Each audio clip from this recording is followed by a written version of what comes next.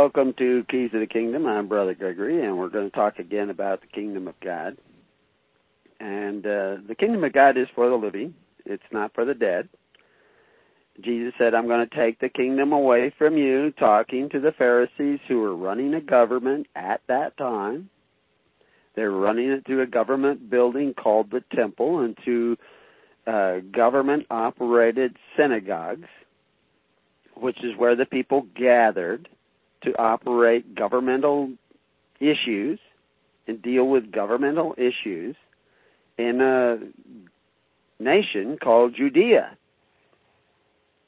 And Judea was the remnant of Israel. It was what was left of Israel that had recognized the King David years and years before as the lawful king of Judea. Now, eventually,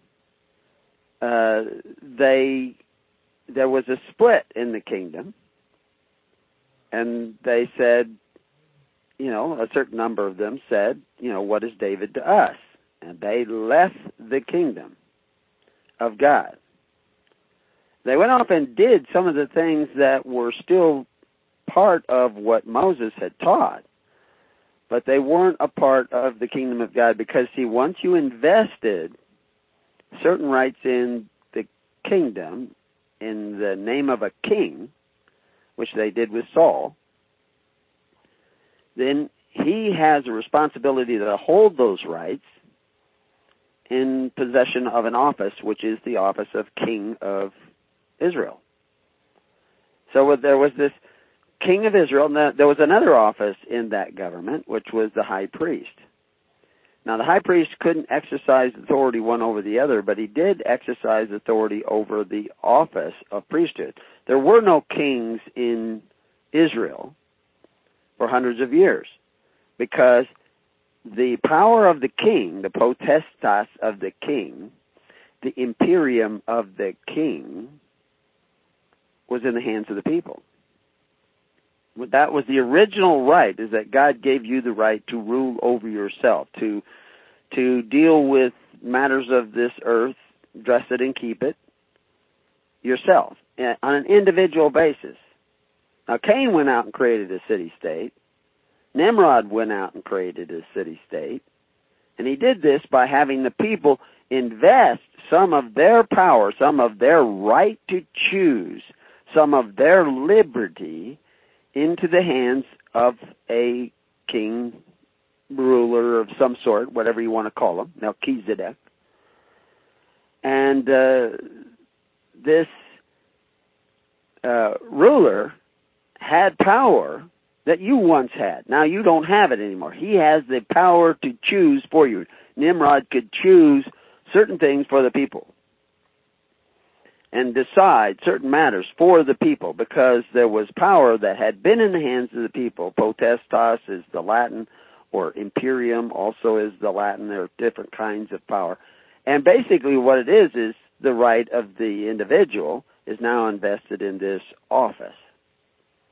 In exchange, now people don't just do that for nothing. They do it in hope of something, and protection from Nimrod, protection from Cain, social welfare, protection from poverty. You could go to Pharaoh, you could go to Nimrod. Nimrod was a mighty provider instead of God, so you could go to him, and he would collect funds from the people and redistribute them so that nobody just starved to death or ended up in the street if, they got injured or whatever. Now, there are other ways to do this, and there were kings like Melchizedek, Melchizedek means righteous king, of Salem, which is the righteous king of peace. So whoever that individual was, and most historians for centuries and centuries assumed that Melchizedek was Shem, who was theoretically still alive by Bible chronology at the time of Abraham. And he was the righteous king of peace. And evidently, somehow, Abraham had been tithing to Melchizedek. And then when he ended up in this battle with these people who were kings, and were going around conquering other city-states, bludgeoning their brothers, like Cain, Abraham put a stop to it. Abraham and a bunch of allies that came along with Abraham over in one night defeated these kings, these rulers. They might have been called all kinds of things. Maybe they were prime ministers, commander-in-chiefs, whatever, but we call them kings. That's a word that we use to designate those rulers. And their armies, who followed them, were defeated overnight by Abraham and his allies. Now, who were his allies? Was Abraham a king? Well, Abraham was king of his own castle, of his own household, and in his household he had quite a few men because he was very wealthy, and they came to fight with him. But other people who followed the ways of Abraham set up these altars, whatever those altars were. We have this B-movie view that people were piling up stones and killing sheep and setting them on fire, and we have a whole article showing that that's not really what they were doing, and that's not what really made them allies. And you kind of wonder, once you begin to see and can read Hebrew, read the actual meaning of the words, you start saying, oh my gosh, they weren't just piling up stones and setting sheep on fire. They actually, this is a way of describing a system of social welfare that took care of the needy of society and that bound society together, but not by forced offerings, but by what you see over and over and over and over again in the Old Testament, free will offerings. You don't see the word charity in the Old Testament, in the King James, but you see free will offerings. So what is charity? Charity is free will offerings. Oh my gosh, so they are talking about charity. They just don't use that word. They use a descriptive phrase. And when we talk about altars, they talk about altars and temples in the New Testament, but they talk about lively stones. But of course, if God was the same today, you have to believe in the Pharisees' view of the Old Testament if you're going to be a modern Christian. And we know that the Pharisees had it wrong. Pharisees were, this is a Sabbath, we can't do any work on the Sabbath. And Jesus is saying, no, that's not what it's about. But I still have people today on our network who think, oh, no, you have to take the Sabbath off because it's the magic day. Of course, they don't use the word magic day, but that's what they're saying, that if you take that day off, then God will be pleased with you. And we've shown over and over again that the Sabbath is a way. Even the word Torah.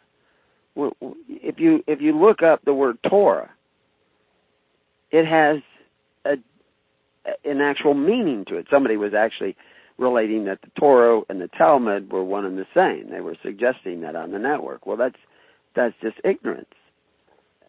But I understand where they get that ignorance from, because there's a lot of people who think that the Torah and the Talmud are the same. But they're not. Now, traditionally, the Torah was the first 5 books of the Bible in the Old Testament. And those first 5, we call them the Pentateuch. And that Torah, that Pentateuch, those first 5 books, if you're going to use the word defining it as the first 5 books of the Bible, are an actual specific set of books. And each, we call them Genesis, Exodus, Leviticus, Numbers, and Deuteronomy. And they actually have original Hebrew words that are used to define, to express what those words are all about. Genesis is kind of the beginning. And Exodus is the departure. And Leviticus is pertaining to the Levites, who belong to God. The Levites were different than all the other tribes of Israel. And again, when we use the word Levites, we think all people who were bloodline Levites. No, that wasn't the Levites. You could move from tribe to tribe through kind of an adoption process. And we know that most of the people that came out of this walled-in camp that was created when they started setting up this golden calf which most people don't understand at all. Because it's very important for people who want to manipulate your mind with religion and control you and get you to tithe to them, keep you in ignorance. So they end up with a tradition of ignorance passed down from generation to generation. The golden calf was a central bank. Very clearly, it was a central bank. I mean, all the city-states had them. You can read about it in the Peloponnesian Wars and everything. They had the golden statue, and it was called the Reserve Fund in Greek. That's what they called it. They actually cut off chunks of it from time to time and melted it down and made coins to pay the army. People protested. Why? Because that gold that they had stored in this exposed vault, this statue, that's what the statue is. It's kind of like a vault, except for you want to audit the Fed. You just go out and look at the statue. And you say, well, it's got all its arms and legs, and so the gold's still there. But that's what it was. It was a depository. The statues were depositories. It's practical of the wealth of this city-state. And people in the city-state were all bound together. They might have some sort of artificial money that they pass between themselves because all their gold is in the statue. And it binds the people together because if you leave the local community, if you trade outside the local community, all you got to trade with is your artificial money, your currency, what you currently use as money, because all your real money, all your gold, is in the statue. And that kind of binds society together. But Moses knew that artificial binding of society together was detrimental to the kingdom of God. He knew that in order to really be a band of brothers, you had to bind yourself together with something else. We call it faith, hope, and charity in the perfect law of liberty in the New Testament. Back then, it had to do with honor and loving your neighbor and all these kinds of things, which, of course, love thy neighbor as thyself. Jesus didn't invent that. He's just quoting Moses, because Moses was teaching the same exact system of government, kingdom, that Jesus was preaching. Now, it didn't look like what the Pharisees were doing, but the Pharisees had twisted and unmoored the symbols of the Bible from their true meaning. Their altars had become piles of stone.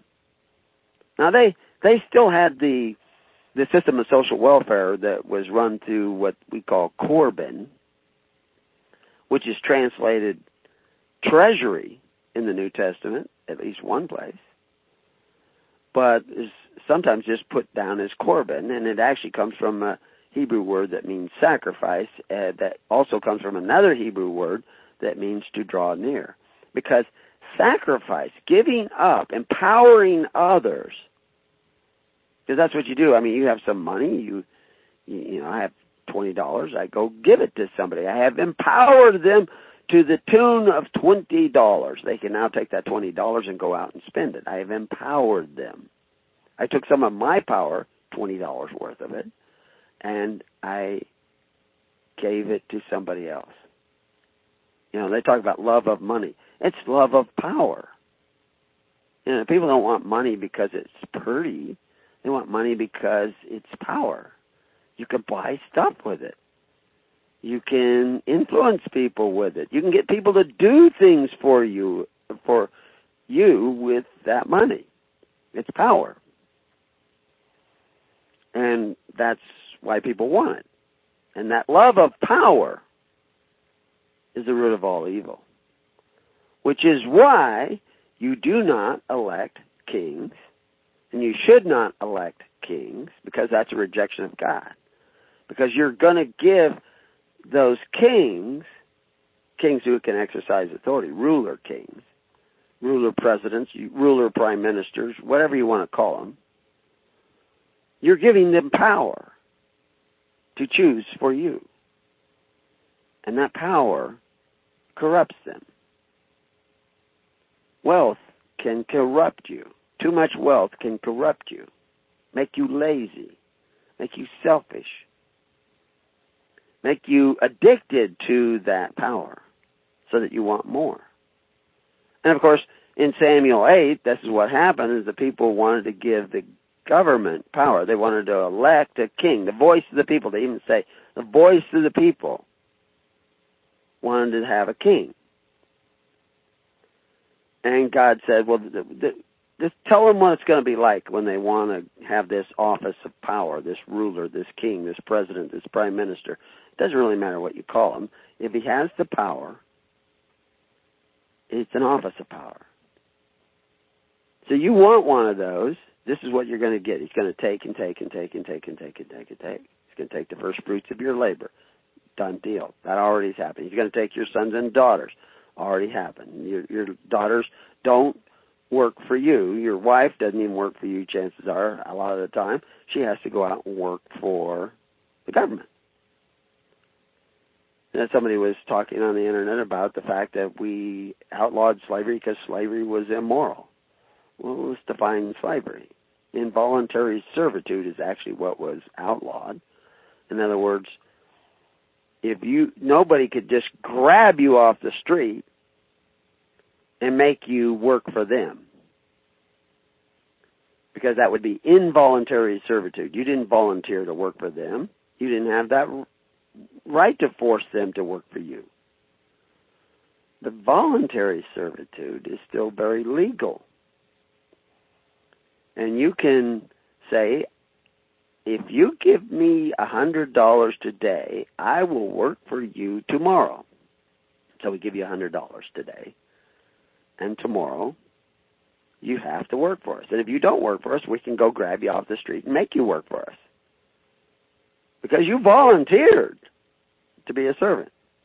Well, the reality is that's what you're doing every day. Your parents have been doing that every day for 100 years in America. You've been eating at the table of men who exercise authority, kings, rulers, presidents, congressmen, whatever you want to call them. It doesn't really matter. You've been eating at their table. Now, their table is set because they've taken money from your neighbor, and from your parents and grandparents and what have you. But they spend it as fast as they get it in. As a matter of fact, they spend it faster than they get it in. Which is, they don't just take money from your neighbor and give to you. They've done that for so long now that they're taking money from your neighbor's children, even their unborn children. And they're going to give it to you. They're going to provide you with all these benefits. Now, most people don't realize that that's a violation of the Ten Commandments to even do that, because it's not keeping the Sabbath. And keeping the Sabbath has nothing, absolutely nothing to do with taking the seventh day off on your calendar, whether it's lunar or solar, it doesn't really matter. You think you've counted up, this is the Sabbath, I'm going to rest on this day because God told me to rest, and that's keeping the Sabbath holy. Big, long explanation right there in the Ten Commandments. Keeping the Sabbath holy, what they're trying to tell you is that you got to work first and earn your rest.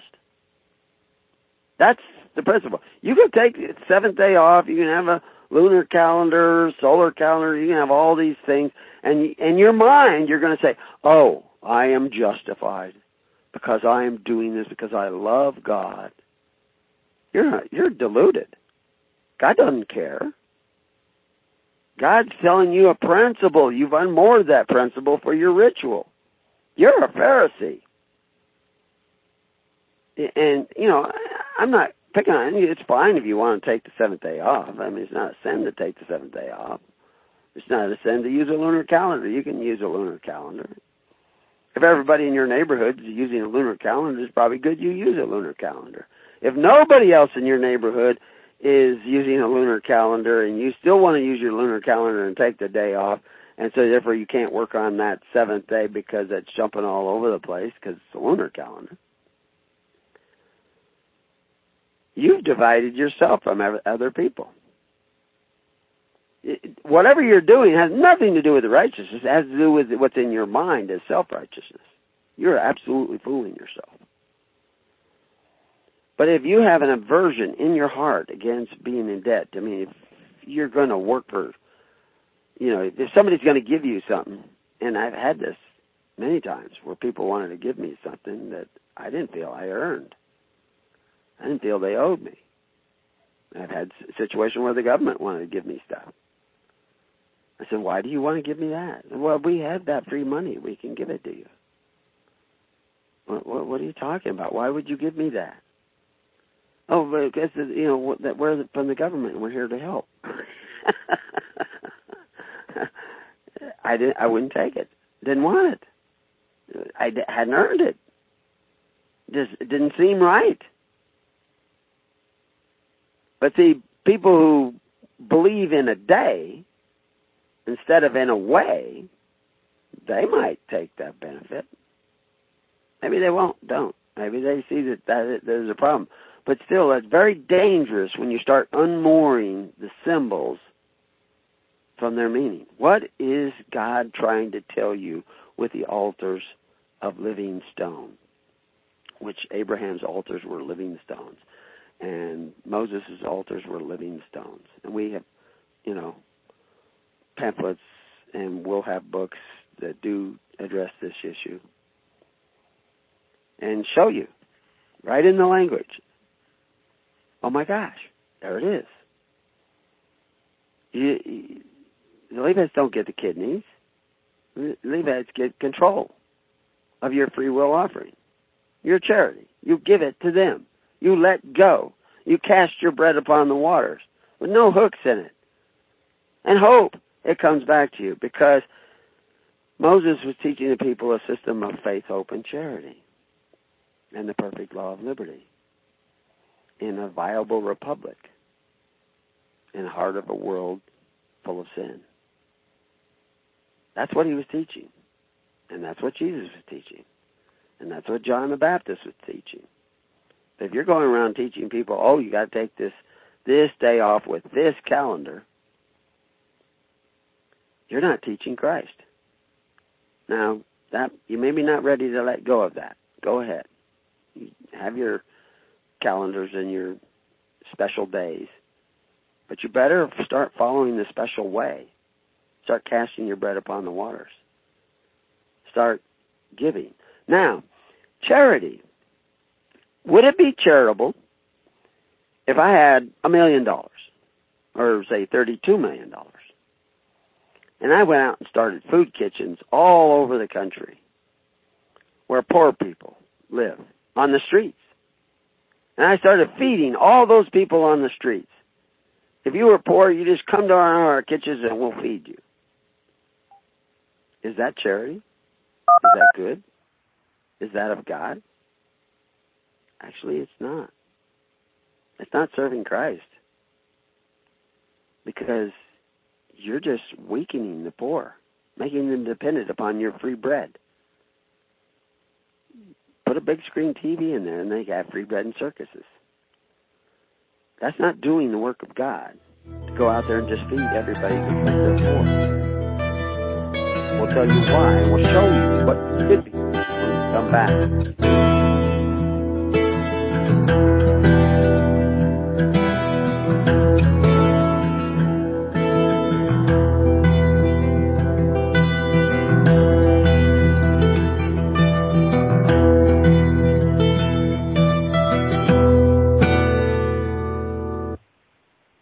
Welcome back to Keys of the Kingdom. So, giving stuff away, we need to learn to give. We need to learn to empower other people. That's what giving is empowering somebody else, taking some of your power and giving it to somebody else. And we do it with our children as they grow older. We give them chores, we give them gifts, and we teach them things so that knowledge is power. And maybe we even will help finance some of their projects. We give them clothes, we give them food. That's empowering them because they're able to grow. I mean, my grandkids, I can't believe how fast some of them are growing. And the wonderful thing about grandkids is you get to be more of an observer. When you're raising your kids, you're running around trying to, provide for them and all that stuff. But as a grandparent, you get to watch them grow. And so that's another opportunity for growing ourselves, because in that observation, we can become more empowered as we see how things work. And see, the kingdom of God is an actual government. The Bible is about government. You know, Nimrod's government and God's government. You know, Babylon and the kingdom of God. These are the two opposing types of government. Nimrod was a mighty provider instead of the Lord because he forced the contributions of the people. John the Baptist said, no, do it by charity. Jesus said, no, do it by charity. Moses said, no, do it by charity. Abraham is seen doing it by charity. His offerings were gifts. And the building of these altars were building of living altars for those people who supported Abraham and came to his aid and were able to defeat these kings overnight. And they took nothing, but that they were actually allowed to take, but Abraham would not take anything. But then this guy comes out, Melchizedek, who evidently had been tithed to by Abraham, comes out and brings food and wine and supplies to him. I heard an interesting statistic just the other day. I have one grandson, about 10 years old, and he's absolutely fascinated with battles. He can tell you who was in battles 400 years before Christ and what battle tactics they used and what equipment they had, and he just absorbs that information.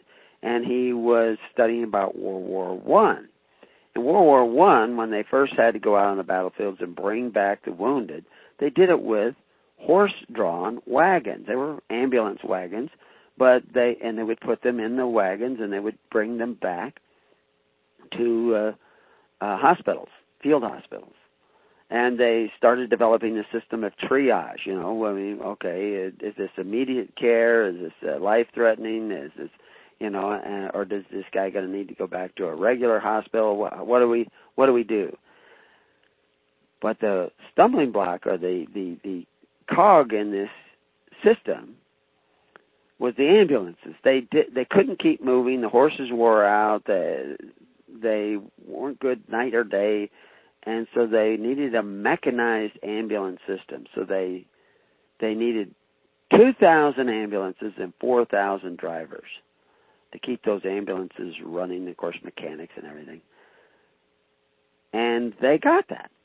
Now, you know how they got that, World War One? Well, of course, you would imagine that the government bought them and supplied them. No, they were all provided by private donations from the people back there in Great Britain. They donated money to get ambulances for their soldiers. Most people don't understand it. Public schools back in 1900, we had a public school nearby us. It was almost entirely built by the people. The land was donated by the people. The teacher was housed by the people who were sending their kids to the school. She was paid by them. But then they started bringing in, it's a public school, so now you can get a little bit of public funds. A little bit of tax dollars went to provide something. The well they drilled for the school was drilled by private funds.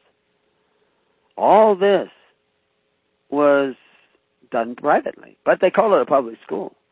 Now today, your public schools are entirely funded by the government and entirely controlled by the government. You don't have control over your curriculums. You don't even know what's in your school books. You don't even know what's in the history books that your kids are. I can guarantee you your children will not get a good education if they go to public school. I can guarantee it. Their time will be used up, time that they could be used to actually learn the truth about history, about where we're going in the future. But they're not going to learn it in public school. The teachers don't know it. They've been in this system for a century themselves. And it has steadily changed. So now these teachers think, we're teaching the kids, American values, Christian values. I just heard before the show started that, some school is under fire because it put up a quote saying the purpose for the season, celebration of Christ's birthday, Christmas time. Well, of course, Christ wasn't born at Christmas time, but people have used it as a point of celebration of Christ's birthday. Whether Christ wants you to do that or not, you'll have to ask him. But that's what it's been for hundreds of years. Although at first, celebration of Christmas in America was illegal in some of the cities. If you got caught celebrating Christmas, you could be literally arrested and fined. They were in opposition to it, but people forget that. They don't know their own history. But the point is, multiculturalism seems to be okay unless, of course, you're a Christian. And the fact is that most of the people claiming to be Christian today are doing nothing in the way that Christ said to do it.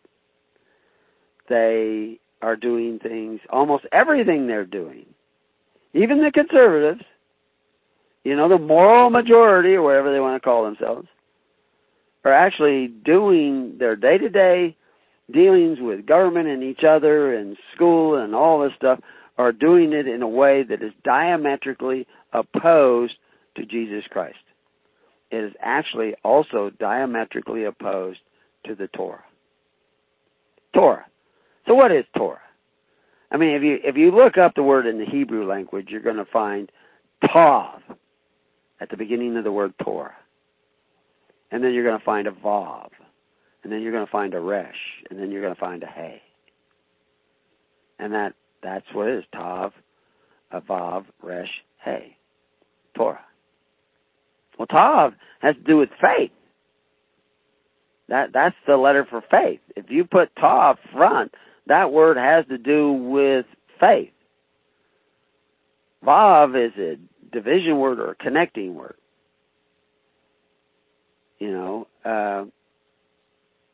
And I could explain more about that, but let's just jump on to the Resh. Resh has to do with authority, ruling, choice.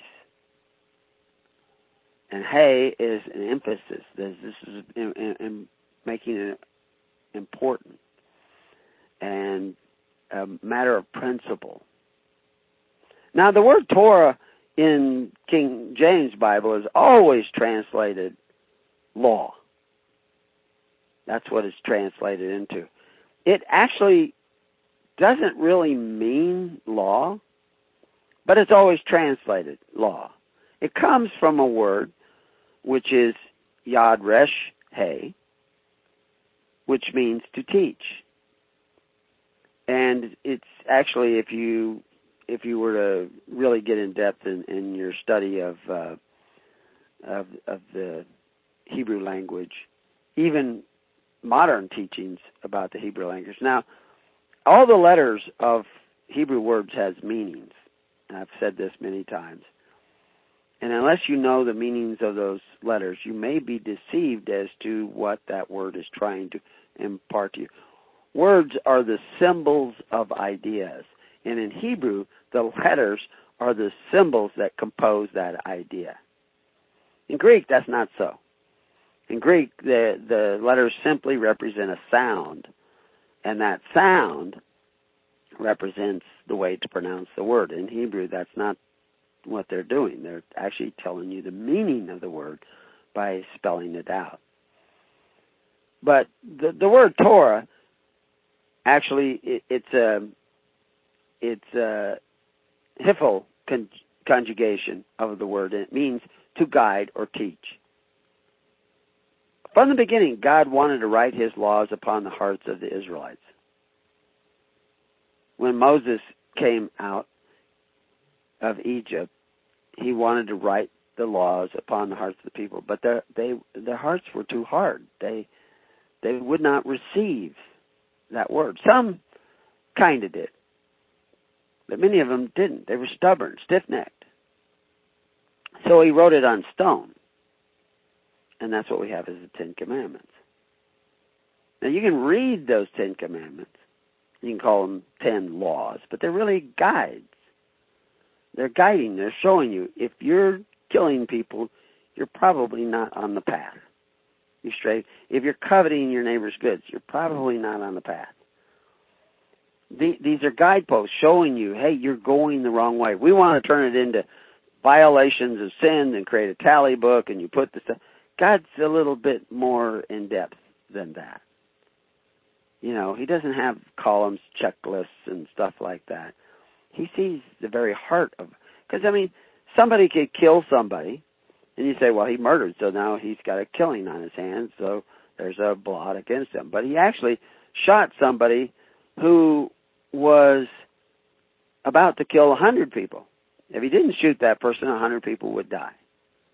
So he shot that guy. He had his finger on the, button to blow up his vest. And he shot his hand off or shot the thing out of his hand. But whatever, the guy dies. But he saved 100 people by shooting him. If he didn't shoot him, 100 people would have died. If you could stop somebody from killing 100 people and you don't, you're complicit in their murder. Very important. So God sees all that. People are trying to talk about morality. Is morality subjective or objective? Is that morality, is that a subjective idea or an objective idea? Well, if there's a God, morality is an objective concept. Because God knows what is moral and what is not. Morality has to do with the choice between good and evil. And that's objective. Now, your opinion of what you think God's opinion is, that's subjective. That's subjective to you. So that's very important to understand. The guidelines that he gave us, the 10 Commandments that he wrote on stone, he's trying to tell us something. It's a message.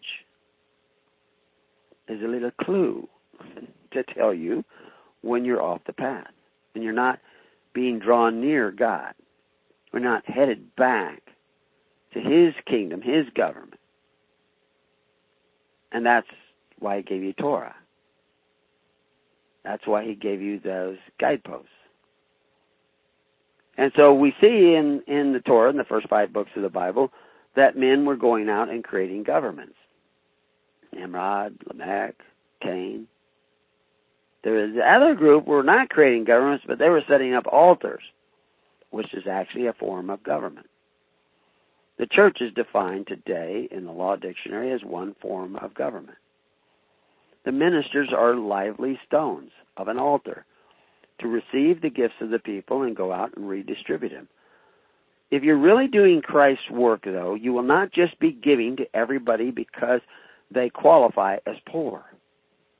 Jesus didn't just give to everybody. He looked for certain qualities and characters. Do you believe? Are you one of the faithful? Do you have oil in your lamp? The 10 virgins, some of them didn't have oil in their lamp, and they weren't let in. They had run out of oil. It was too late. They knocked and knocked, and no, can't come in. No oil. These are symbols. How do you get oil? How do you get the anointing of the Holy Spirit? Receive it. You have to go out and be a doer of the word, and you get oil. If you're not a doer of the word, you do not get oil. You don't have oil, you can't come in. You should not get fed. We would be weakening you to feed you just because you're lazy. Wouldn't that just be promoting laziness? If you were selfish, squandered every bit of money you got just on yourself, neglected your family so they don't want to help you anymore, abused your family, and we go out and feed you, reward you for your sloth and abuse and neglect.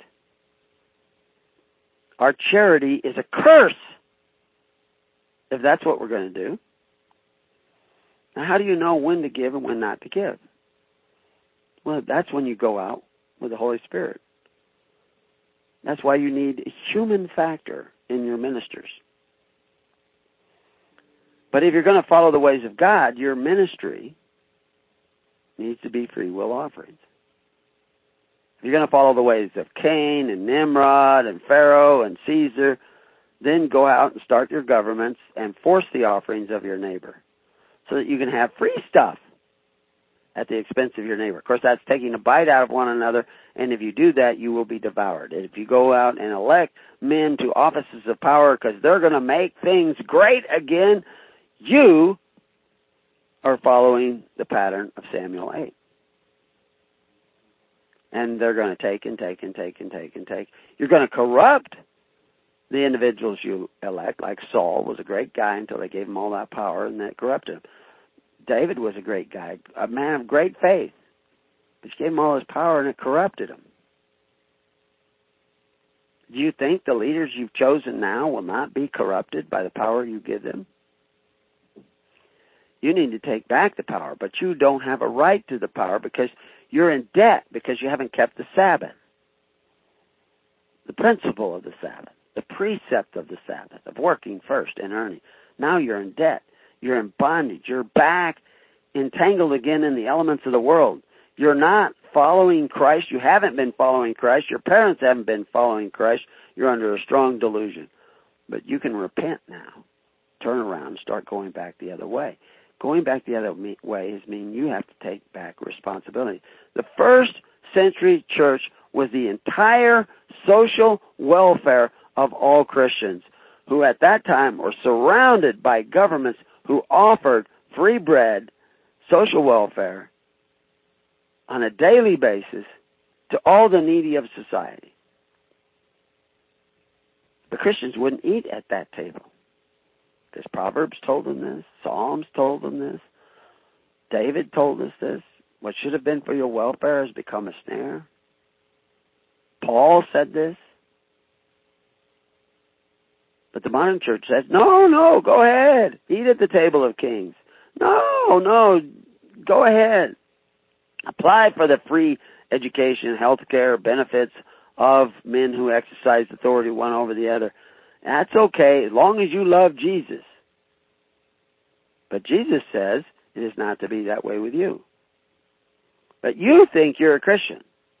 You think you go out and you participate in some charitable activities, like food kitchens or, handing out food to the poor, and then you sit there and you espouse, oh, but I love Jesus, and Jesus is guiding me, and I'm listening to the Holy Spirit, and I'm helping you get all this because I've got this audience, because they're all, of course they're rice bowl Christians. They're all there because people are giving out stuff. And you say nice and noble things, and some of it may ring true in that person's heart, but you don't impart the Holy Spirit to them. You're imparting the spirit of vanity, self-righteousness, because you're so self-righteous because you go out and get involved in charity. Your charity is weakening the poor. It's not strengthening them. Oh, you can talk about, trying to get them jobs and stuff. And the amazing thing is you may have elements of the kingdom in what you're doing. You may be not totally wicked, totally weakening people. Maybe you are strengthening them a little bit. But what are you missing? Because it's what you're missing that's keeping you from the kingdom. All the letters of Torah. Torah, comes from this word that means to guide, to teach. But it has that other letter at the beginning of it. The Tav, which is faith. Which is faith in God. Faith in, if you've seen Jesus, you've seen the Father. So do you have faith in Jesus? Well, now, let's find out if you have faith in Jesus. I mean, what's the check marks? Is your faith real? Do you have works? Well, of course, we know there were many who came claiming to come in the name of Jesus who had all kinds of works. Yeah, they'd done great things. And I said, look at all the great things we've done. We cast out demons. We helped these people. We healed people. We fed people. We did all these wonderful things. But still, Jesus says, get ye from me, I know you not. So, works alone is not enough. It has to be a certain kind of works. And we don't always know who is really got faith in Christ and who doesn't. We have lots of checklists in the Bible. People who, won't come together. Won't work. We see the early church working as this viable republic in the heart of the Roman Empire, according to historians. That was this ever-increasing government, entirely operating by faith, hope, and charity.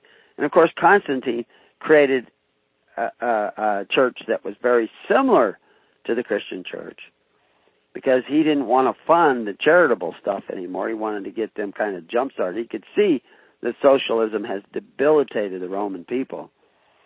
And so he wanted to get away from socialism, same as we see Soviet Union doing the same thing, trying to get away from socialism and empowering the people.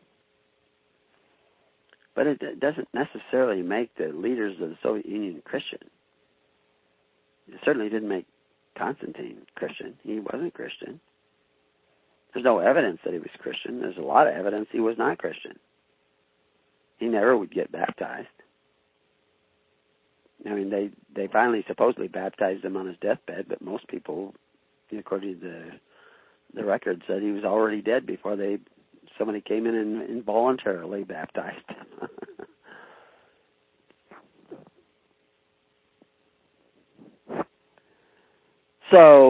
But he was creating a church, and he donated millions and millions of dollars. We have a whole list of things, property and gold and silver and everything that he gave to the church that he was creating. And he commanded that everybody in Milan get baptized. But he didn't really say repent and get baptized, because repenting is a changing of the mind. They did start free will offerings, and that does have an effect. They did start taking care of their own poor instead of all through government. But they were jump-started by a huge government subsidy and probably other subsidies along the way. And we know that those subsidies were still existing well up into the time of Napoleon era and Josephine and her brother, who was king over there in the Austrian Empire. And he was the one who first said, marriage is not going to be a matter of the church anymore. It's going to be a civil marriage. And he outlawed marriage to the church alone. He had to make it a civil contract. And that was a huge deal.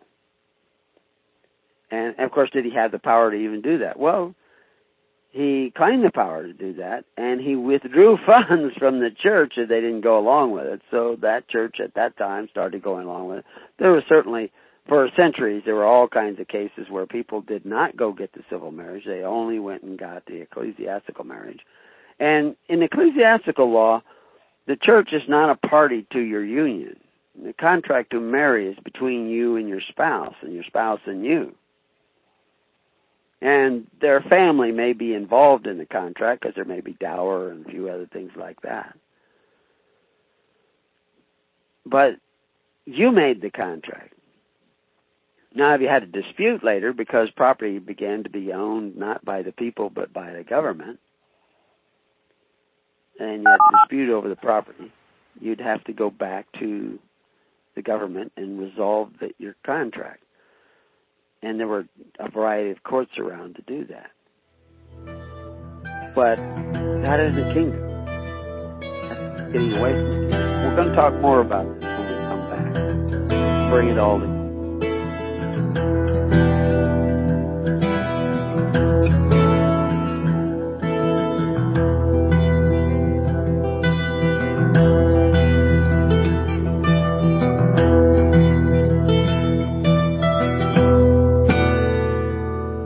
You have been listening to The Keys of the Kingdom with Brother Gregory of His Holy Church.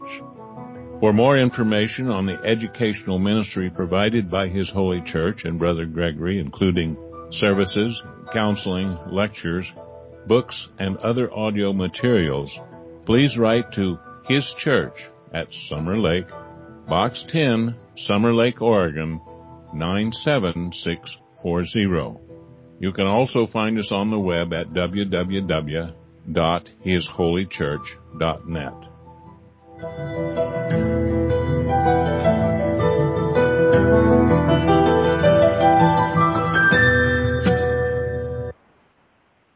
Well, welcome back to Keys of the Kingdom. And So what is that kingdom? Like I said, Jesus was going to take it away from the Pharisees. Told his little flock, I'm going to appoint unto you a kingdom. He later appoints unto them that kingdom. States it right out, I appoint unto you a kingdom. But he says you're not to be like the rulers of the Gentiles, the other nations, the princes of the other nations. So they're princes and they're rulers, but not like rulers of the other nation. What do the other nations do? They rule one over the other. They exercise authority one over the other. They force the contributions of the people. And that's what Saul did, and that was called foolish. That's why his kingdom wasn't going to last. And any government that forces the contributions of the people to take care of the needy of society is doomed. It will not be great. Any greater than Nimrod was great. It is doomed to destruction. So what was this government, this kingdom of God that he appointed to the apostles? It was a government. But people like to say, oh, but it wasn't secular. His kingdom was not of this world. And we show that the word there meant constitutional order and system of government, and he only said that to Pontius Pilate, who was trying to sit in the judgment seat, and he was saying, you ain't got no jurisdiction, because our kingdom's not of your world, of your constitutional order or system of government, and of your courts. You can't sit in judgment of us. And he says, oh my gosh, you're right. He probably said a lot more, but that's what we have recorded, because they're putting it together in a book that's handwritten. And basically, it's very clear with the washing of the hands that he's saying, hey, this, Jesus said, thou sayest I'm a king. So he's already agreed that Jesus is a king. And he says, what jurisdiction do you have to sit in judgment of me? Because my kingdom's not of your world. I'm not a part of the Roman Empire. You were invited in by Aristobulus, but you guys realized that Aristobulus wasn't the rightful king, so that invitation doesn't count anymore. You tried to help Hyrcanus, but Hyrcanus would not receive help from you. But the Pharisees asked help from you, and so therefore you sent your troops into the temple.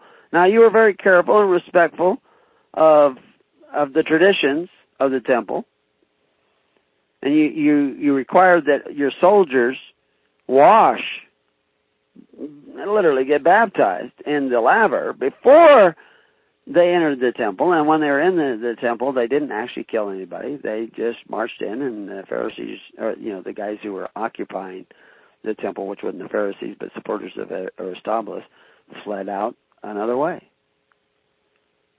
And Rome kept a presence there because it built harbors and roads and was good for business. They had big, huge freight ships. They were coming in and getting goods, and this is a great harbor that they had. So then they would take stuff back to Rome, and they'd bring stuff there and sell.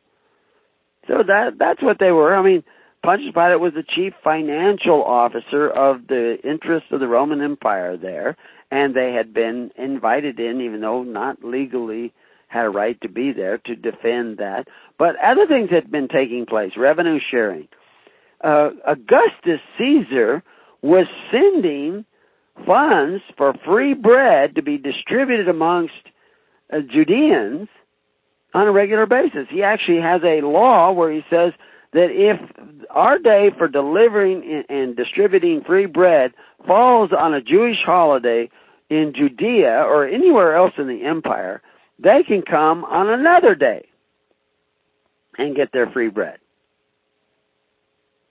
So they had big bread lines. And these people were showing up, yeah, we're poor, give us some of that free bread. Well, now you can't just kick Rome out. Rome has a vested interest. It's been feeding you for years. It's been providing social welfare. And, of course, what should have been for your welfare was a snare. David said that hundreds and hundreds of years before, and Paul quotes it again. So this is why the Christians did not depend on the social welfare of Rome, did not depend on the social welfare of the Pharisees or Herod. Christians had their own. And they actually ran it through the temple, because we see right there in the text that they worked daily in the temple, rightly dividing the bread from house to house, in one accord. In one accord, in a system of charity. that was providing a government system that, for most people at that time in Rome, was provided by the secular government. What they were, that providing of welfare was called religion, because religion was defined as the performance of your duty to God and your fellow man. And that's what Augustus said, I have a duty to take care of my fellow man.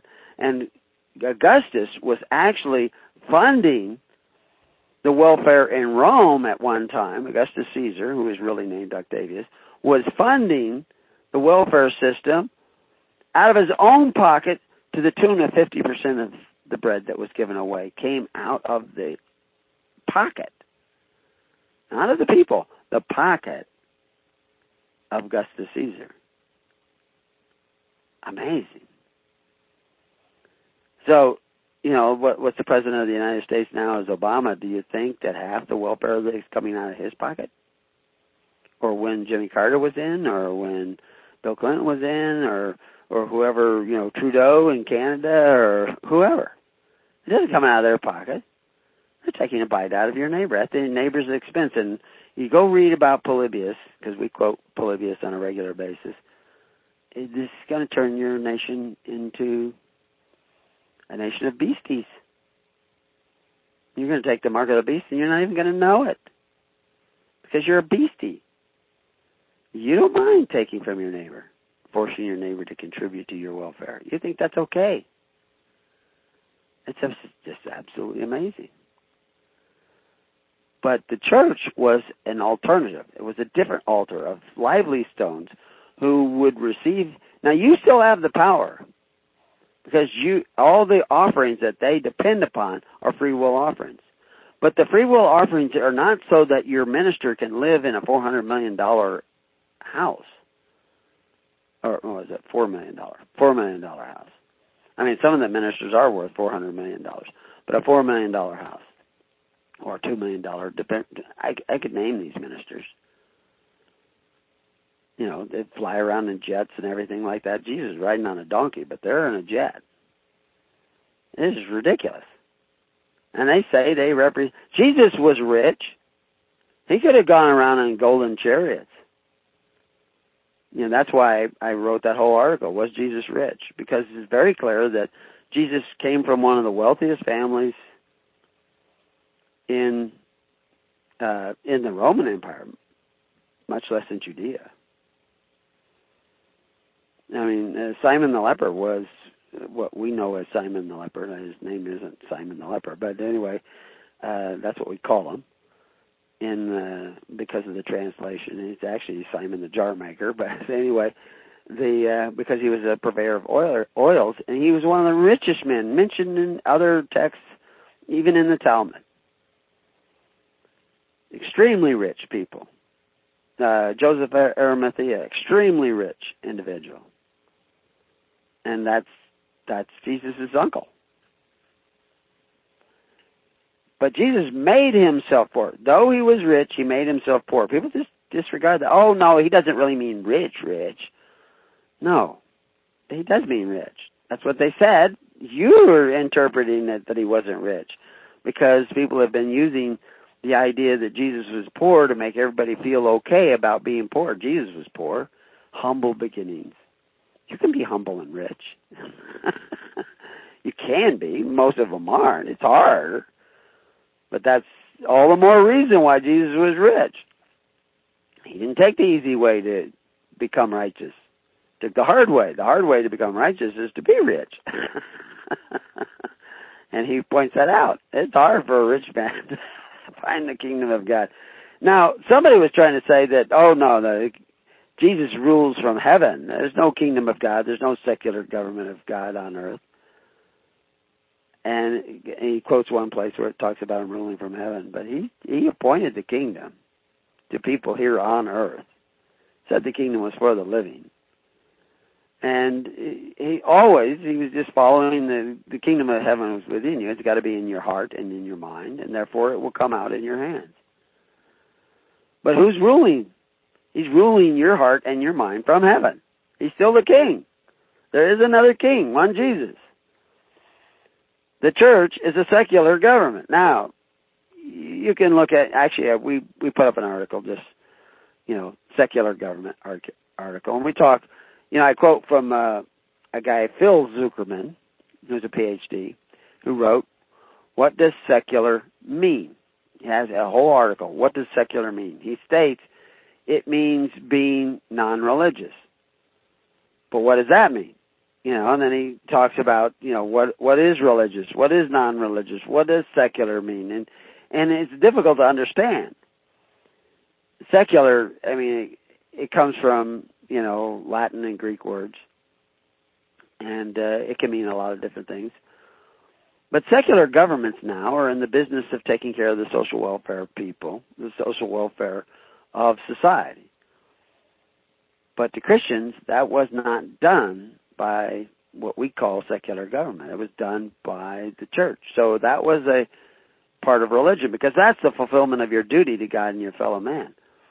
And that's, the fact is, the Amish, like I say, I point this out all the time, that they at least do some of what Jesus Christ said. They've kept a lot of old ways and stuff, and by default, they do some of what Jesus Christ said. And that's the thing, is you're going to need to put on the whole armor of God. You're not going to be able to just say some nice things and talk about forgiveness and go out and feed the poor now and then. You're actually got to put on the full armor of God, which is seek the kingdom of God and His righteousness in all things. And, this is where you got to go. This is what you got to do. The feeding of the needy of your society, the healing of the needy of your society, the participating in the education, and so the health, education, and welfare is done through the church. Because you can't take these free benefits from men who exercise authority, because then you're not doing what Jesus said. You have to do it entirely through free will offerings, through what we call charity in the New Testament, which is a word that if Jesus says it, it's translated love. But if Paul says it, it's translated charity. Even the word grace comes from the Greek word charis. And it says, what grace have you if you only love those who love you? What charis do you have if you only love those who love you? And that's what Christians would do. They loved, the people in Galatia loved the people in Corinth. They actually sent money by way of Paul all the way to Corinth to help Corinth out. And that, in Galatia, that was one of the poorer churches. And they're the ones that needed help earlier. But now Corinth was having trouble. And we actually see Paul talking to the treasurer of Corinth, telling them, you ought to do it this way, through free will offerings. And that's actually what Constantine started to do with his church, Constantine's church. He started to get them, he jump-started them, but he started to get the people to do free will offerings to help one another. But Constantine's church did not put on the full armor of God. It did start using charity to take care of its needy of society, but it didn't necessarily take care of its needy of society based on moral criteria. We have a whole show on the Australian social welfare system, how it progressed. Originally, it was done all through private, charitable institutions, mostly the church. And then it moved from that, slowly got involved where the government started giving funds to charity. And then they began to take over the charitable institutions, and then by 1960, they removed moral criteria for charity. You get children out of wedlock, you get paid. And it's gone so far in Australia that a person who receives social welfare, such as Social Security, which is, they have a little bit different name for it over there, they actually get less money after working their entire life paying taxes into Australian funds. They get less money than some boat person who just comes over and gets on welfare. It's just astounding. But that's the way it's worked out. And that's actually what's beginning to happen here in the United States. You can make more money on welfare than you can working. If the right combination of things, and we've talked about that before. But it's because they're not really seeking the kingdom of God and His righteousness. So therefore, you're going to see more and more unrighteousness in their systems of social welfare, of health, of education. Education is amazing because, like I said, they don't teach history anymore. They teach a filtered history because they're teaching you to be a part of a socialist state. And that's why you go out and you condemn the millennialists. But you created the millennialists because you were slothful. You've lost an entire generation of people. They're not coming back.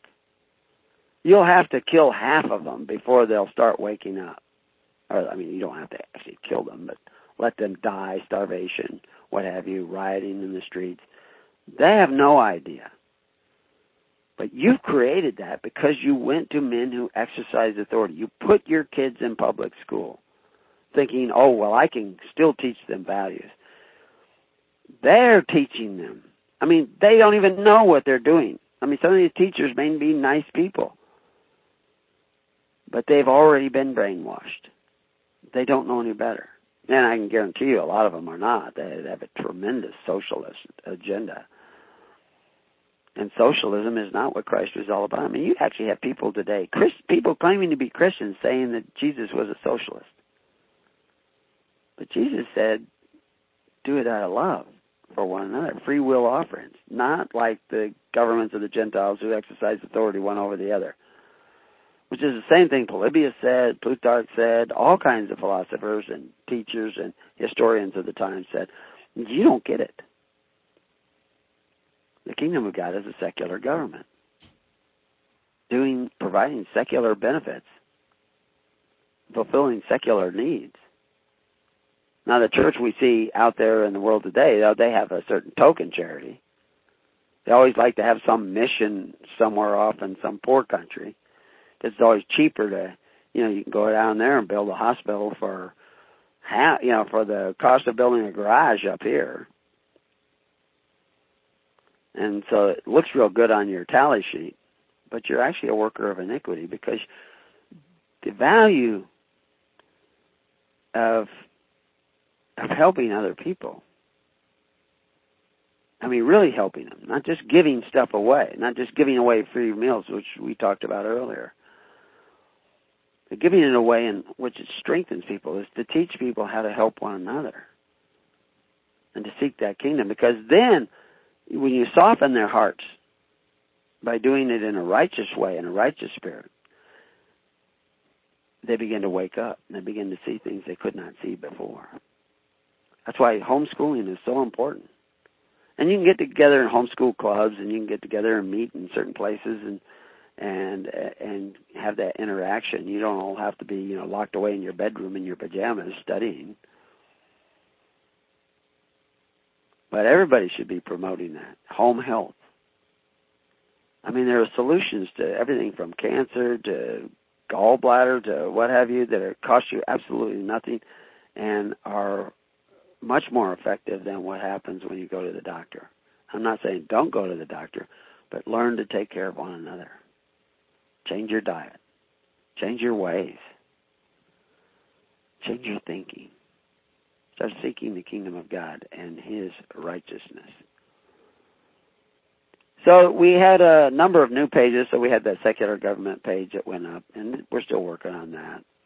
I've added to the page on love. And why socialism? That's a fairly new page that we have up.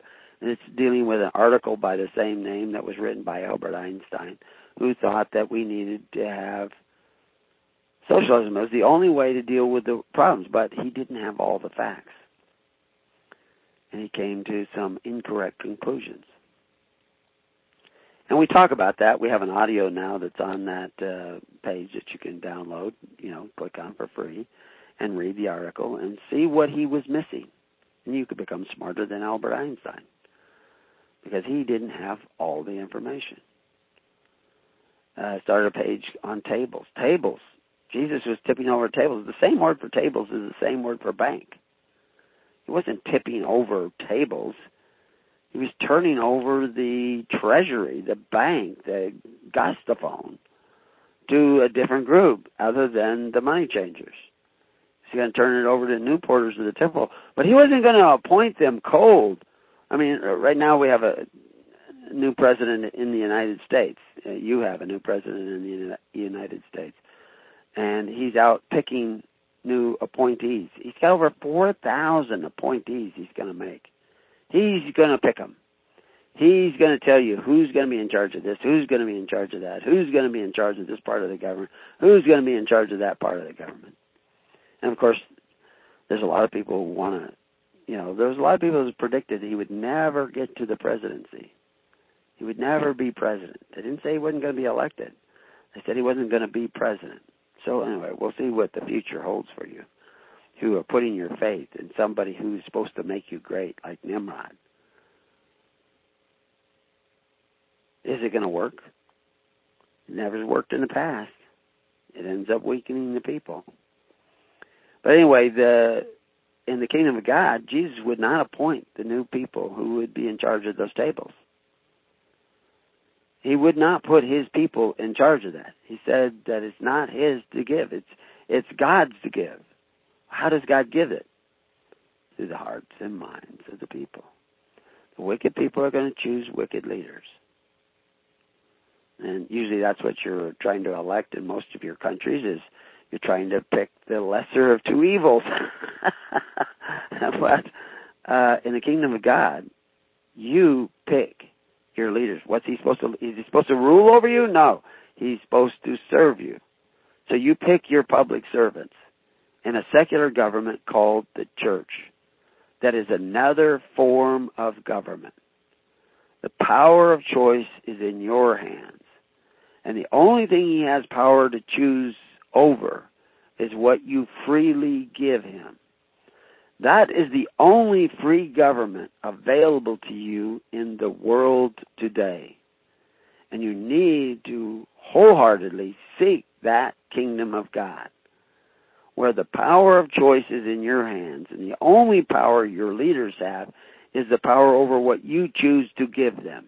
And you don't give it to some central leader, you give it to individuals who are your ministers, and then he passes it up to the minister of his choice. We've had some divisions here in the network where some people wanted to go to what we call his church.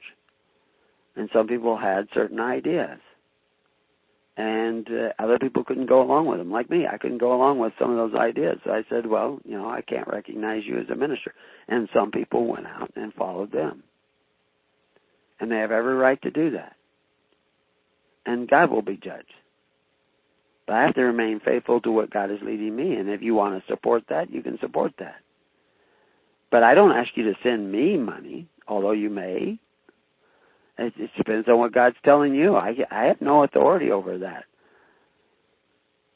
But what I try and encourage you to do is create local congregations. And most of our local congregations are very spread out. I mean, it might be, we have one in Texas. And some of the people that are in that congregation don't even live in Texas. But that's the closest minister to them, so they pick that minister. But if you want to build that network so that your local congregation is only on your block, you have to find more people. And the fact is, most people don't see this. They don't see the kingdom of God is at hand. It's within your reach. You just have to repent and start thinking a different way. On Pentecost, all those people who got the baptism of the apostles were cast out of a welfare system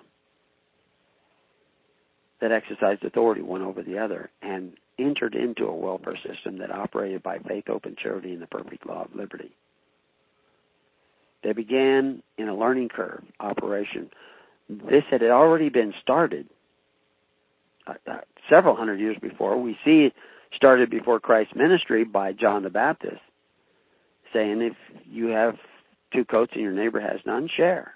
Do the same in meats. Do the same in funds. Do the same in everything. Do it by charity.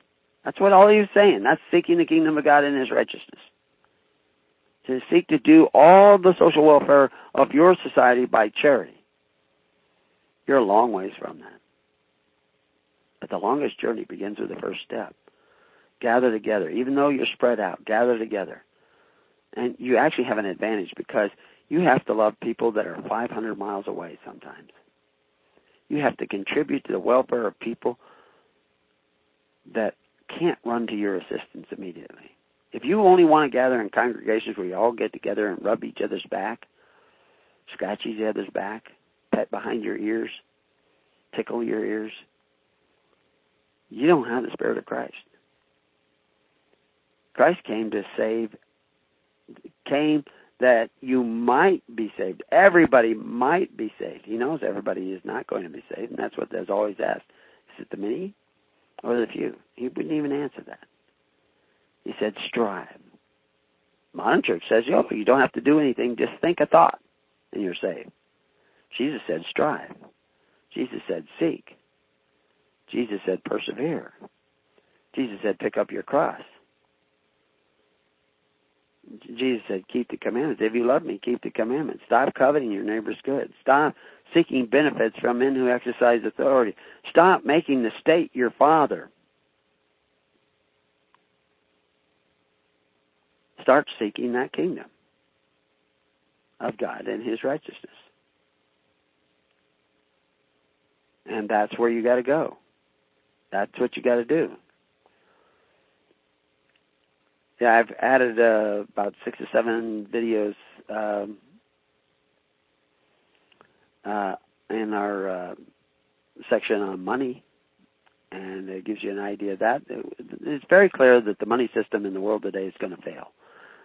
If that fails, your welfare system is going to fail. It's very clear from history that Rome decayed and collapsed.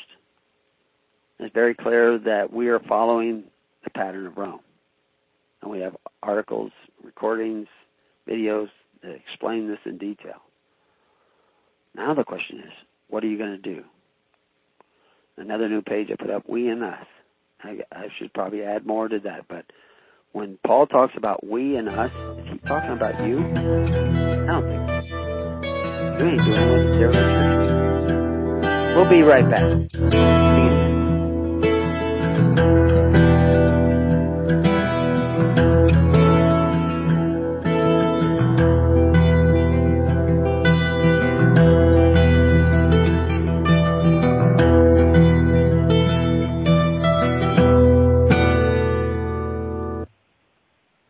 So welcome back. So let's kind of sum this all up in the fact that Jesus Christ, first we'll start with the Bible. The Bible is about government.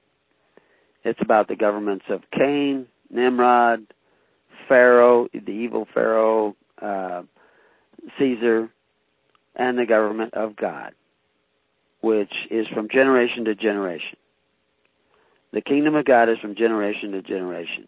And the kingdom of God depends upon the Spirit of God dwelling in the hearts and minds of people. In order for the hearts and minds of people to be filled with the Spirit of God, they must repent. They must turn around. They must think differently. And you can't even figure out what you're supposed to think. You have to let God in, and He will show you what to think. He is your guidepost. He has to write His laws, His precepts, His ways upon your heart and upon your mind. It isn't about ritualistically passing through some sort of indoctrination where you do things a certain way only, wear certain kind of clothes, put a, fringe on and all this. So all those things are symbols, and when you start focusing on the symbol instead of what the symbol represents, you are being pulled away from the kingdom of God. Because the kingdom of God is within your heart and your mind. It isn't within the rituals that you perform on the outside. The Pharisees tried this. Lots of generations of people have tried this, and it doesn't work. And the fact is that we dabble in both. Every one of us do to some degree. We're all creatures of habit. And we need to become creatures of the Spirit. And that is putting on the whole armor of God. So, if we go back to Jesus was proclaimed, when he was born, kings knew he was king. Shepherds knew he was king. Angels knew he was king. When he began his ministry, he began to be a minister of John the Baptist. That's why he went and got baptized by John the Baptist, and John the Baptist said, "This is the one who is to come after me." In other words, take my place. John the Baptist was acting as the high priest of the faithful. He had removed the laver from the corrupted temple of Herod that was built by tax dollars. And now the laver was the Jordan River. He is returning to the precepts of the church in the wilderness, to do everything by faith, hope, and charity, and where the ministers were living altars of stone. He knew this. The Essenes knew this. The Pharisees did not. The Essenes didn't have anything to do with the animal sacrifice in the temple. I mean, they had Passover and stuff, but that's a meal. They didn't, because they knew that the Pharisees' interpretation, even through the Septuagint, of the Torah was a fiction and a fraud. And we've begun to show you in our articles on sophistry how that works, in the book, Thy Kingdom Come, how that works. How they took these words and altered the principles into mindless rituals. And so we know that Sabbath is a way. We know that free will offerings is charity, and that's what we should depend upon. We know that to depend upon the welfare of men who exercise authority is a snare and a trap, and according to Samuel, foolishness. And according to Jesus Christ, not to be that way with you. Over and over again, they tell you this, from Old Testament to New Testament. And that the kingdom of God was a secular government, but it did not exercise authority one over the other, that it was dependent upon free will offerings. But Jesus appointed that kingdom that he took from the Pharisees. And how did he take it? He convicted them out of their own mouth. Out of their own mouth, and he records it in the Bible to the apostles. They said they had no king but Caesar. And we know that Jesus was the highest son of David. We know he's called the Christ, which means anointed, which it means in Hebrew, Messiah, Messiah. So he was the king, the highest son of David. He's seen in the royal treasury, specifically it says right there in the Bible, he's in the royal treasury talking to the ministers of the royal treasury, public servants of the royal treasury, instructing them, telling them, this is how this should work. Why? Because he's king. His ambassadors, apostles, that he appoints, go out and preach the same kingdom at Pentecost. And on Pentecost, thousands of Jews accepted Jesus as the Christ, as the Messiah, as the Messiah, as the king of there is another king, one Jesus. They accepted him. Jews accepted Jesus. You don't have to wait. Thousands of Jews accepted Jesus and eventually became known as Christians, followers of the Christ. They were called idiots because the word idiotis meant not registered. Not registered with who?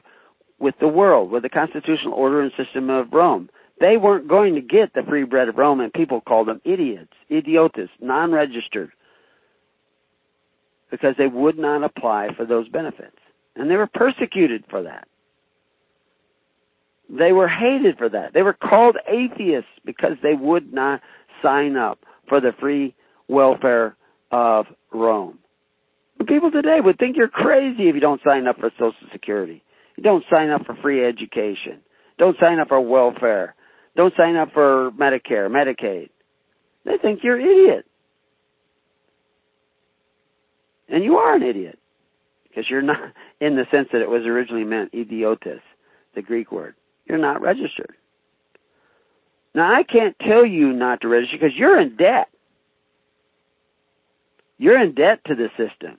You're in bondage. You're entangled again in the elements of the world and the constitutional order and system of Rome, or the United States, or Australia, or Canada. You're in debt. You've gone back into bondage. As was predicted, you've become merchandise. I cannot set you free. Now, if you want to come out naked like the Levites and become a minister, we can show you how to do that. But you better come out with the intention of working like the apostles worked. They didn't work 4 hours a day. They worked all day. They were hard-working men. Now, why do you think Jesus is picking his apostles from working men with families? Because they understand the commitment of time and energy. But he couldn't get all the people out yet. Of course, now he was becoming king of Judea. He got them all out of Judea, and eventually others started coming out of Rome and Greece and everything, and they were persecuted.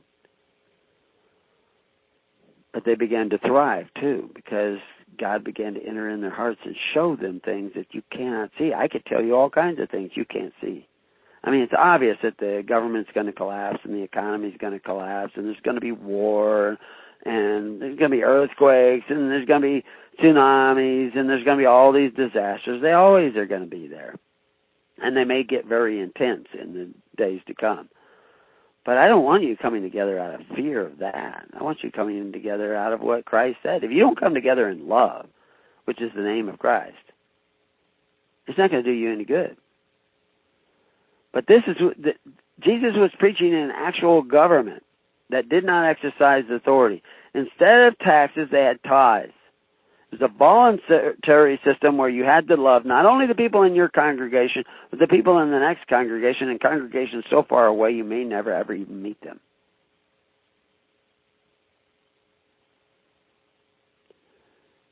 Early Christians did this.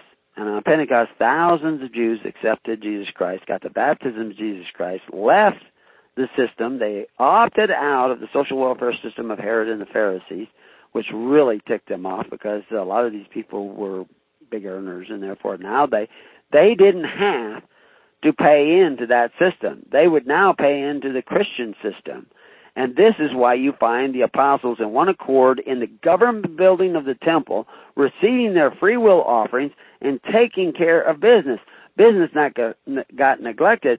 So Peter said, look out amongst yourself, pick men you trust, and they picked 7 men. We have an article on that. What were these 7 men? There's 7 men show up over and over again in history. I always wondered, why 7 men? Why not 10? Because the pattern was 10, but they picked 7 men. I mean, there's so many. I could do a whole day's worth of programs just on those 7 men. Why 7 men? What were they doing? What did they do in Ephesus? What did the 7 men in Ephesus do that got them persecuted years later? What could you do today that involves 7 men? Well, you got to turn around and start thinking that the kingdom is a kingdom. It's another form of government based on faith, hope, and charity and that perfect law of liberty. Unfortunately, modern Christians don't get that. They think they can save themselves with a thought. They think they believe in Jesus and they are automatically saved. Yet Jesus said many will say that, and they're actually workers of iniquity. If you're not working for Christ, you're working against him. You may not be doing it with us, but if you're not working for the kingdom of God and the righteousness of Christ and helping other people seek that, self-righteousness ain't going to cut it. Modern Christians practice a religion, but it's a redefined religion. Early Christians practiced pure religion, unspotted by the world. They did not depend on any of the government welfare systems of the world. Modern Christians depended on civil benefactors. Early Christians provided all their social wealth. All. That's how you get the full armor, is you got to do it all. You don't have to start doing it all, but you have to start doing something. You have to start coming together. Start preaching the gospel. Be this other form of government. Be the government you want the world to follow. The world will not follow you, but some will. support your local ministers and help us get the word out that the kingdom of God is at hand, within your reach. You just have to turn around from your covetous thinking and start becoming a righteous people. Modern Christians think that they are forgiven because they say they love Jesus. But Jesus said, if you don't forgive others, neither will you be forgiven. So you say the government owes you because you paid in all these years. They owe you free education, they owe you Social Security, they owe you health care, they owe you benefits. But they're broke. They squandered the money. Don't be mad at them. Forgive them. Now, what are you going to do? Because you can't go to them. You've forgiven them. You can't go to them and ask for these benefits. You have to come together and start taking back your responsibility of providing pure religion to one another. Now, of course, you can't afford to do that for everybody, but you can do that for everybody who really is seeking the kingdom of God and His righteousness. People who really come together and want to contribute, want to give, freely give. Not just to your congregation, but to other congregations. Every time your congregation gathers, you should be giving a tithe of some form or another. In services, money, I don't care. And if your congregation doesn't need it, it should go out to others. And to tell you the truth, our ministers don't know how to do that yet, at least very well, but they're starting to learn. You don't just give to everybody who has a need. You give to everybody who comes and say, we have a need. And say their prayer. We need this. We need this. We need help here. We can take care of this, but if I could just get a little help here, I could make this happen better. We don't want you going out and borrowing money to pay a medical bill and incurring. We teach people how to negotiate their medical bills, their dental bills, whatever, and get the best treatment. Sometimes you don't want the medical treatment that is offered. Sometimes you need it. Education. We will help you with your educating your children and your grandchildren. But you got to put in the overtime too. We can't be the only one putting in the overtime. There's only so much overtime. Modern Christians think that they do not need to do anything like Abraham and Moses and others. And yet they claim they have faith. But Abraham and Moses were in agreement with Christ. You just don't know what they were doing. And so you have to start getting together to do what is right and what is righteous. This is the way of the kingdom. There is no other way. It is the way of Christ. There is no other way. And you have to learn to follow that way. This is just the way it works in the kingdom of God.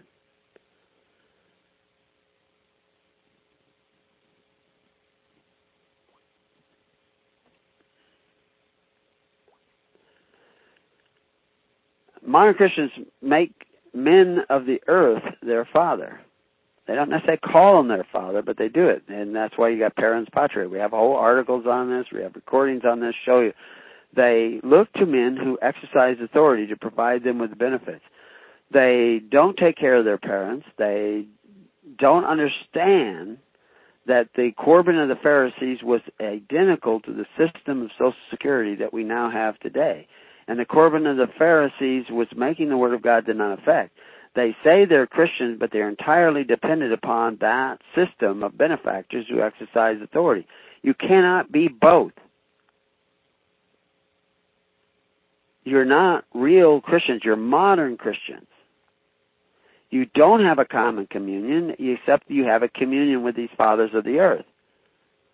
You don't have a communion that is based on faith, hope, and charity. You have a communion that is based on force and debt, which is anti-Sabbath.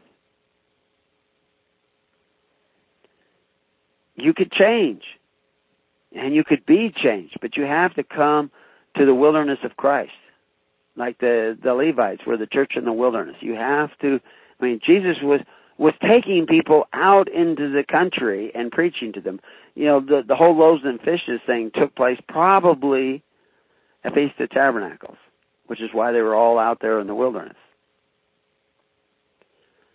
And they seemed to be running out of bread. There wasn't enough food for everybody. There wasn't enough for the apostles. And they needed to go get more. They weren't talking about going and buying more for everybody that's there. They're talking about just them. There was probably 70 to 120 ministers there at this big festival out there in the desert, which was probably the Feast of the Tabernacle. And they were almost out of food, but the Feast of the Tabernacle was about sharing. It was also about coming together and establishing the government of God, which moved from generation to generation and operated by free will offerings and not by taxes. Because that's the only way you're going to have a system where you actually become free. And you're not going to become free if you don't gather together with the character of Christ. Because you have to care about your neighbor's rights as much as you care about your own. If you only care about your rights, if you only care about your needs and the needs of your little local congregation, you're not thinking kingdom. And in the days that come, if you're not thinking kingdom, you're not going to make it. You need to repent. You need to think, I'm going to seek the kingdom of God, not just some little religious group. Now, what you think about God, is there reincarnation? Is the lunar calendar more important than the solar calendar? And we've explained all that. Lunar calendar was for festivals because they wanted to have the festivals on a full moon. And it was a way that everybody could keep track of exactly when it was, because you could look up in the sky and say, oh, the festival is going to be in 5 days, because we're going to have a full moon in 5 days. And so they did that. When they navigated, they didn't use the lunar calendar. When they're thinking of the seasons to plant, they weren't necessarily using the lunar calendar alone, although there is something to planting seeds at certain times based on the location of the moon. But it's seasonal. And so a solar calendar is important. That's why there had to be all these adjustments that you had to make with lunar calendars. They used them all. But there was a practical reason why they were using them all. Religion is a practical thing. Religion is the pious performance of your duty to God and your fellow man. If you're not providing your duty to your fellow man through faith, hope, and charity, you don't know Jesus Christ. You're not coming together in the name of Christ, and your mind will not be filled with the wisdom of Christ. You will be self-righteous, probably. You'll have to be, because you don't have real righteousness. Modern Christians think it's okay to covet the benefits of men who exercise authority one over the other. Christians knew that was absolutely forbidden. Early Christians knew that was absolutely forbidden, and they didn't do that. They would even die rather than do that. Modern Christians think that the kingdom of God was postponed instead of appointed to the apostles. But there we see in the text, he said, I appoint unto you a kingdom. There we see in the text at Pentecost, thousands of Jews accepted Jesus and said there is another king, one Jesus. And contributed to that kingdom through the government temple until they were finally cast out during the destruction of Jerusalem. And we see reports of them coming out. We don't know they're Christians, but we know that many, many people, thousands of people, came out of Jerusalem when it was surrounded by Titus's army, and they came out singing, and they got free passage through the lines, and they went where? They went in a network that spread all over the Roman Empire. You live in Denver? What happened if you have to leave Denver? I just heard that police are collecting blankets from the homeless in Denver. Well, man, the homeless in Denver are sleeping on the streets without blankets. They're going to be dead. They're going to freeze to death. But all of Denver will freeze to death if you lose power, because there won't be any heat in the houses. There won't be any food in the larder. I mean, you know how quickly you could go to starvation in this world, this day and age. I mean, people talk about global weather change, and there is absolutely no reserve of food in the United States worth spitting at. We used to have 6-7 years supply of grain on hand in the United States. We don't have a fraction of that anymore. And your stores could empty out overnight. No food whatsoever. So now am I telling you to stock up on food so that your family will be saved? No. Stock up on righteousness. And that may include stocking up a little food, but really stock up by creating relationships with people that are willing to now, in these good times, start caring about one another.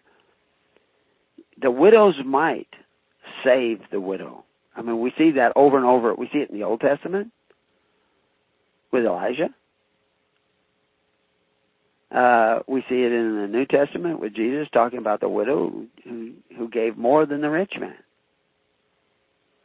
It's a spirit of taking whatever little power you have and being willing to empower somebody else. All I want to do is give other ministers an opportunity to serve, and they should be wanting to give the people an opportunity to serve one another. That's what the church is supposed to be doing, is facilitating people to serve one another.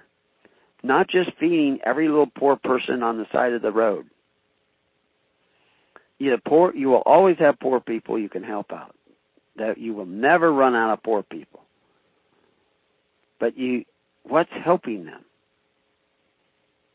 The gospel, the kingdom of God, and His righteousness. If people will seek that, they will be helped out. Now, occasionally you have to feed them so that they can stick around long enough to do that, but you don't keep feeding them. Feed them the truth. It often appears as rebuke. Build it. Peace on your house. May God be with you.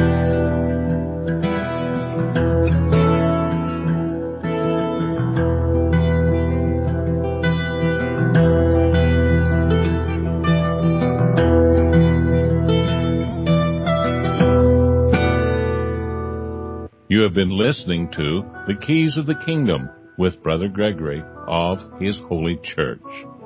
For more information on the educational ministry provided by His Holy Church and Brother Gregory, including services, counseling, lectures, books, and other audio materials, please write to His Church at Summer Lake, Box 10, Summer Lake, Oregon, 97640. You can also find us on the web at www.hisholychurch.net.